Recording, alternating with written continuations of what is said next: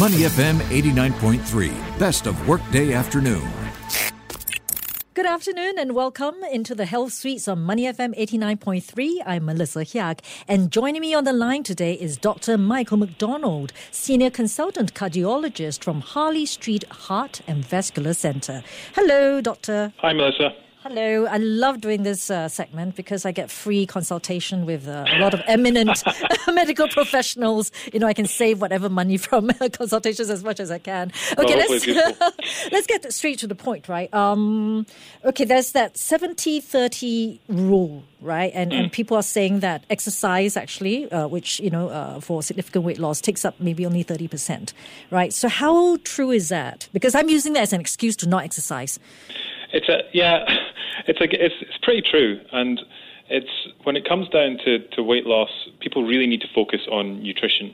And I think part of it is to do with the ease of changing caloric expenditure. So a simple example is you can eat a donut. It's about 400 calories. It takes you about 10 seconds to inhale a donut. But if you want to exercise off 400 calories, it's going to take you about an hour.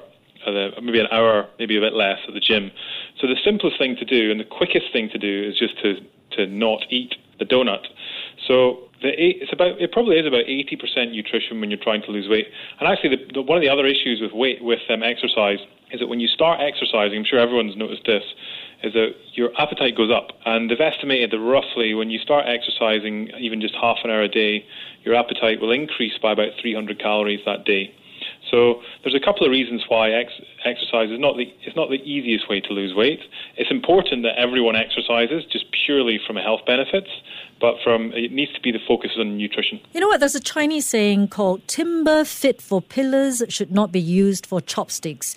The reason I'm quoting that is because I'm talking to a cardiologist about losing weight. Yeah. Why? Because weight and weight gain leads to lots of diseases which end up coming to my clinic. So if you're overweight and sedentary, you end up with the high risk of diabetes, high risk of high blood pressure, which all these things together lead to coronary artery disease.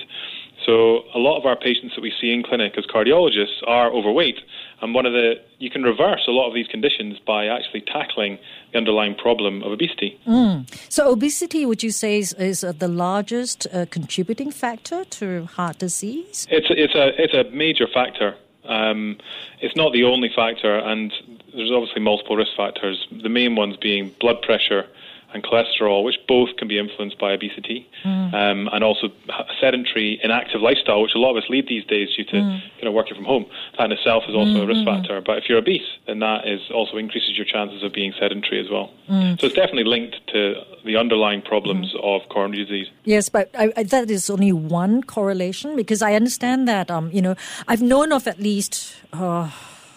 unfortunately, among my own circle, at least one or two people who, used to exercise a lot very well, but they contracted, heart illnesses, right? So it sounds to me, I don't know if those are exceptions, or is it possible for gym bunnies as well to develop high cholesterol and high blood pressure, despite, having a regular exercise regime? Yeah, definitely. And actually, one of the issues you see is that people that exercise a lot and consider themselves very fit often think that they can't get high blood pressure and can't get high cholesterol, but it's not true. And cholesterol and blood pressure have a very large genetic basis as well. And there was a study done, I think it was just done last year, when they looked at several hundred middle-aged endurance athletes. So it's guys in their 40s and 50s, did a lot of running, considered themselves, good, healthy specimens. And about, I think, 25 to 40% of them had high blood pressure. And about, I think, a similar amount, or roughly 25% of them also had coronary artery disease, and it was asymptomatic. So exercise, although it does give you some protection from high blood pressure and high cholesterol and coronary disease, it doesn't completely protect you, and you cannot escape your genes, unfortunately. So it sounds like both diet and exercise are not guarantees. So what's the point? Never a guarantee. then what's the point of depriving yourself, of what you think might be great food? Like I have a penchant for carbohydrates and fried stuff, anything, right? And exercise can be a torture for me. So if there's no guarantee, then, why don't I just kind of sit back and enjoy life? There's never any guarantees, but if you eat correctly, and I'm not saying 100% of the time, but 80% of the time, if you put quality food into your mouth and don't eat processed foods, you can actually prevent disease in 30, 40 years' time. You can prevent obesity, hypertension, cholesterol, high cholesteremia. You can prevent Alzheimer's disease. Essentially, there's another way to look at it is that food is essentially medicine, and what you put into your body has an effect. And if you put a lot of rubbish into your body, it will lead to disease further down the line. And one of the commonest diseases here in Singapore is diabetes. And the diabetes has increased massively over the last 20 years. And a large part of that is to do with the food intake. We've shifted from maybe 50 years ago to a largely whole foods diet to a largely, processed food, quick junk food diet with more sedentary. And that's led to all these diseases. So making the right corrections to your diet and exercising does actually make a big change to your health in the long term.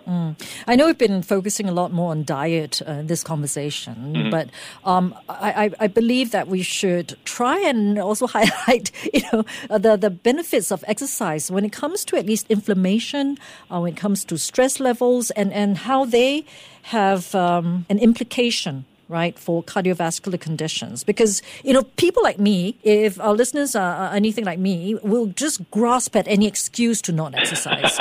Yeah. So let's emphasize the goodness of exercise. Exercise, it's so important, right? If you just forget about exercise for weight loss, which is a completely separate issue, exercise by itself, regardless of if you lose weight or not, is one of the strongest predictors of longevity. So when you start exercising, you extend your lifespan and you prevent diseases like, it's not just heart disease, it is Alzheimer's disease, it's cancer. Exercise prevents all these things. It's more powerful than any medication that we can give you to prevent disease. And you actually don't need to start by going and doing 2 hours in the gym and running marathons. If you're sedentary, just start with 20 minutes of walking a day and then gradually build things up. And it will protect you in the future. Maybe it'll not only protect you in the future, you'll feel better and it'll deal with your stress and it'll improve your kind of happiness levels. But sorry, doctor, I know you say that, exercise, regardless of whether or not you lose weight, is important to incorporate into your routine. But you know what? I tune into this, conversation to learn how to lose weight healthily. So give us some tips. Because I found a survey that said that nearly 4 in 10 Singaporeans reported gaining weight since the pandemic. And we're looking at something like almost 6 kilograms on average. Yeah, it's a big problem. It's the kind of COVID kilos. And in terms of how you lose weight, the first thing is don't listen to your friends. The fact is that one diet that works for somebody might not work for you, and you actually have to find the type of caloric restriction that's going to work for you. Some people swear by doing keto and going very low carb, and they love it, and it works really well for them. Other people can calorically restrict and do kind of a Weight Watchers approach. Other people maybe want to try meal replacement shakes. The important thing is you do have to have some form of calorie restriction. And there are certain groups of people where low carb works. So if you are pre-diabetic or heading into kind of diabetic territory, then reducing your carbohydrate intake makes it a little bit easier to lose weight. Because basically a large part of your problem with diabetes and pre-diabetes is that you're intolerant to carbohydrates and you're not processing them properly. So if you restrict carbohydrates, you'll make it a little bit easier to lose weight. And there's no easy way. There are medications that people can use these days that are very safe and effective at helping people with weight loss, but they always need to be utilized in combination with caloric restriction and plus some exercise. But I guess it's finding the thing that works for you and getting help, and then accountability is very important. If you can find someone to work with you who can provide accountability, it makes it far more likely that you'll be successful in achieving your goals. Mm-hmm. Well, I'm glad you mentioned keto earlier, actually, because that's been the rage now for weight management. And I think in case some listeners are not clear on what keto is, it's cutting down on your carbohydrate intake to something like, is it 50 grams a day? Yeah, sometimes less than 20 grams to initiate ketosis. Yeah, and that's when your body burns fat instead of sugar in your body, right? Yeah. So I'm wondering about how sustainable this diet could be in terms of health, right? Because earlier, I think decades ago, with Atkins was the rage, and Atkins was a sort of similar sort of principles as keto, and then we discovered that the guy the founder of Atkins, I can't remember his name exactly, but it was Atkins as a family name, and he died of heart disease, later on. So what's your view on keto? Yeah, so keto it works for some people. Some people are able to go into keto and they feel fantastic. There are a lot of studies that have been done that have looked at inflammation, and it lowers inflammation. In some people, it can be very successful for weight loss. There's also studies that have looked at it in things like cancer and metabolism. We're seeing now that keto and low carb is an effective weight loss for certain diabetics. Now, I'm not saying that all say type 2 diabetics. Type 2 diabetics shouldn't go onto keto unless they actually speak to their doctor. But it can be useful to reduce carbohydrate intake in people with prediabetes, diabetes, and obesity. The thing is, though, it doesn't work for everybody. Some people don't tolerate it. Some people get constipation. And from the cardiac disease point of view, there are a group of people that when you put them on a very high-fat diet, they get very high cholesterols. And keto proponents will tell you that doesn't matter. It's not cholesterol that causes atherosclerosis. But the fact is, we don't know. There's been no long-term studies on keto diets that have actually looked at cardiovascular disease risk. So if you go onto keto and have a very high cholesterol, you may be at increased risk of cardiovascular disease. No one can tell you if you are or if you aren't. What my view on keto is, if it works for you and you're utilizing it for weight loss or other reasons and it's working, then go for it. But consider getting your cholesterol checked while you're doing it, because some people get quite high cholesterols with it. So in terms of long-term health implications, it sounds like it does depend also a fair amount on individuals. Yeah, definitely. Right? It's all individualized. Nothing works for everybody. Except for healthy diet. Exactly. Right. So, yeah. So, but then when we talk about people from in certain age groups, right? Shedding the weight, and I'm talking about myself again as well, shedding weight is a lot tougher, even if you try to follow a healthy-ish diet, even though you try to exercise, regularly, but you just don't see the scales moving. So people, for example, in their 50s or entering their 50s, right? So what would you say to these people? Men and women. So when women hit menopause, they do have a slowdown in their metabolic rate. And in fact, as we all get older, even men and women, we all have a slower metabolic rate. There are certain things that you can do. The first thing I would suggest is that you can consider getting your resting metabolic rate checked. That's something that can actually be done in a lab, and they will analyze and work out how much calories you actually burn at rest. And from there, you can actually then see, my metabolic rate is only 1,400 at rest, and you can actually start to work out how many calories you need to take in per day. The commonest problem when people don't lose weight is that they're not, and they're counting calories, is that they're not accurately quantifying calories. The majority of people get it wrong by about 50 to 80% when they attempt to estimate how many calories they've taken in.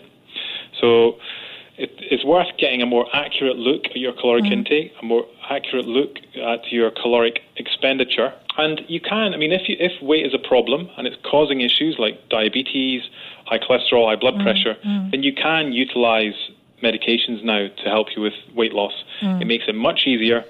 The medications are safe and they help suppress your appetite and make you feel full. So they make it much easier to lose weight.